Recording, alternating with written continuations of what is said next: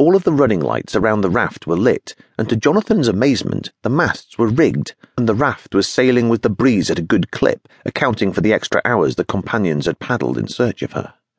The glow of the torchlight reflected off the fog and stained the air a ruddy pink round about the raft.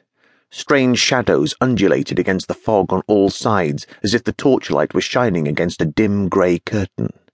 On deck were a dozen capering little men, tilting this way and that, and howling and cackling and pounding away with their feet and fists against anything handy. Dooley cringed before this fearful drumming.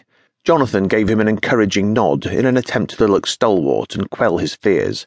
Because the three in the canoe were in darkness and looking into the light, they could see the goblins clearly before the goblins could see them.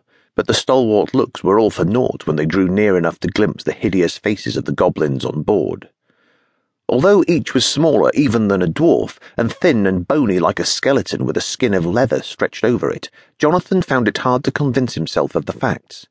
The figures seemed to grow and shrink on the mist like their leaping shadows. One moment they looked like smiling, prancing elves, and the next like grim shadows of death with sunken eyes and protruding teeth and ghastly, misshapen hands like the claws of crabs.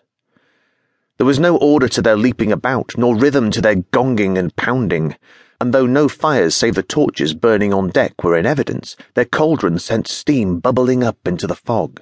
One great goblin, taller than the rest by a grisly head, howled and cursed as he stirred the contents of the pot, his eyes glowing like embers in a ruin of a face. His companions, seemingly without purpose, toppled past and dropped random objects into the bubbling cauldron. The sextant, a cheese, the keg of nails, a length of rope, and all manner of lunatic things.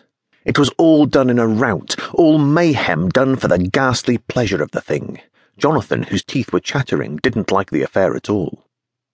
A cry like the wail of a marsh devil at sunup went from one of the leaping goblins. The three companions had been seen. The troop of goblins lined the rail, pointing and beckoning and howling and laughing. Jonathan saw one rolling the dill pickle keg along the deck and off into the river, and it bobbed along near the canoe for a moment before the current took it and swept it on toward the sea. Then one of the goblins yanked a torch from its fastening, and Jonathan was certain it was intent upon firing the ship.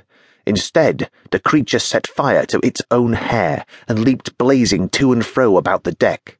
Wild laughter issued from between its pointed teeth, and the fire seemed to melt the skin from its face, and it ran down and left only a grinning skull with flaming hair.